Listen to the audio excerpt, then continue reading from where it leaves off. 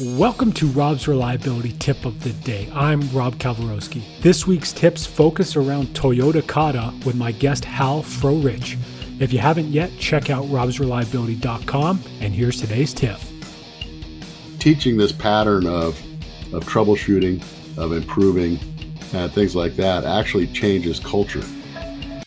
And it also engages the employees. The one thing it was interesting with me, because if you read the Gallup polls, they say only about 30% of the workforce is engaged in their work at all. Most of them just kind of check in and check out, and that's it.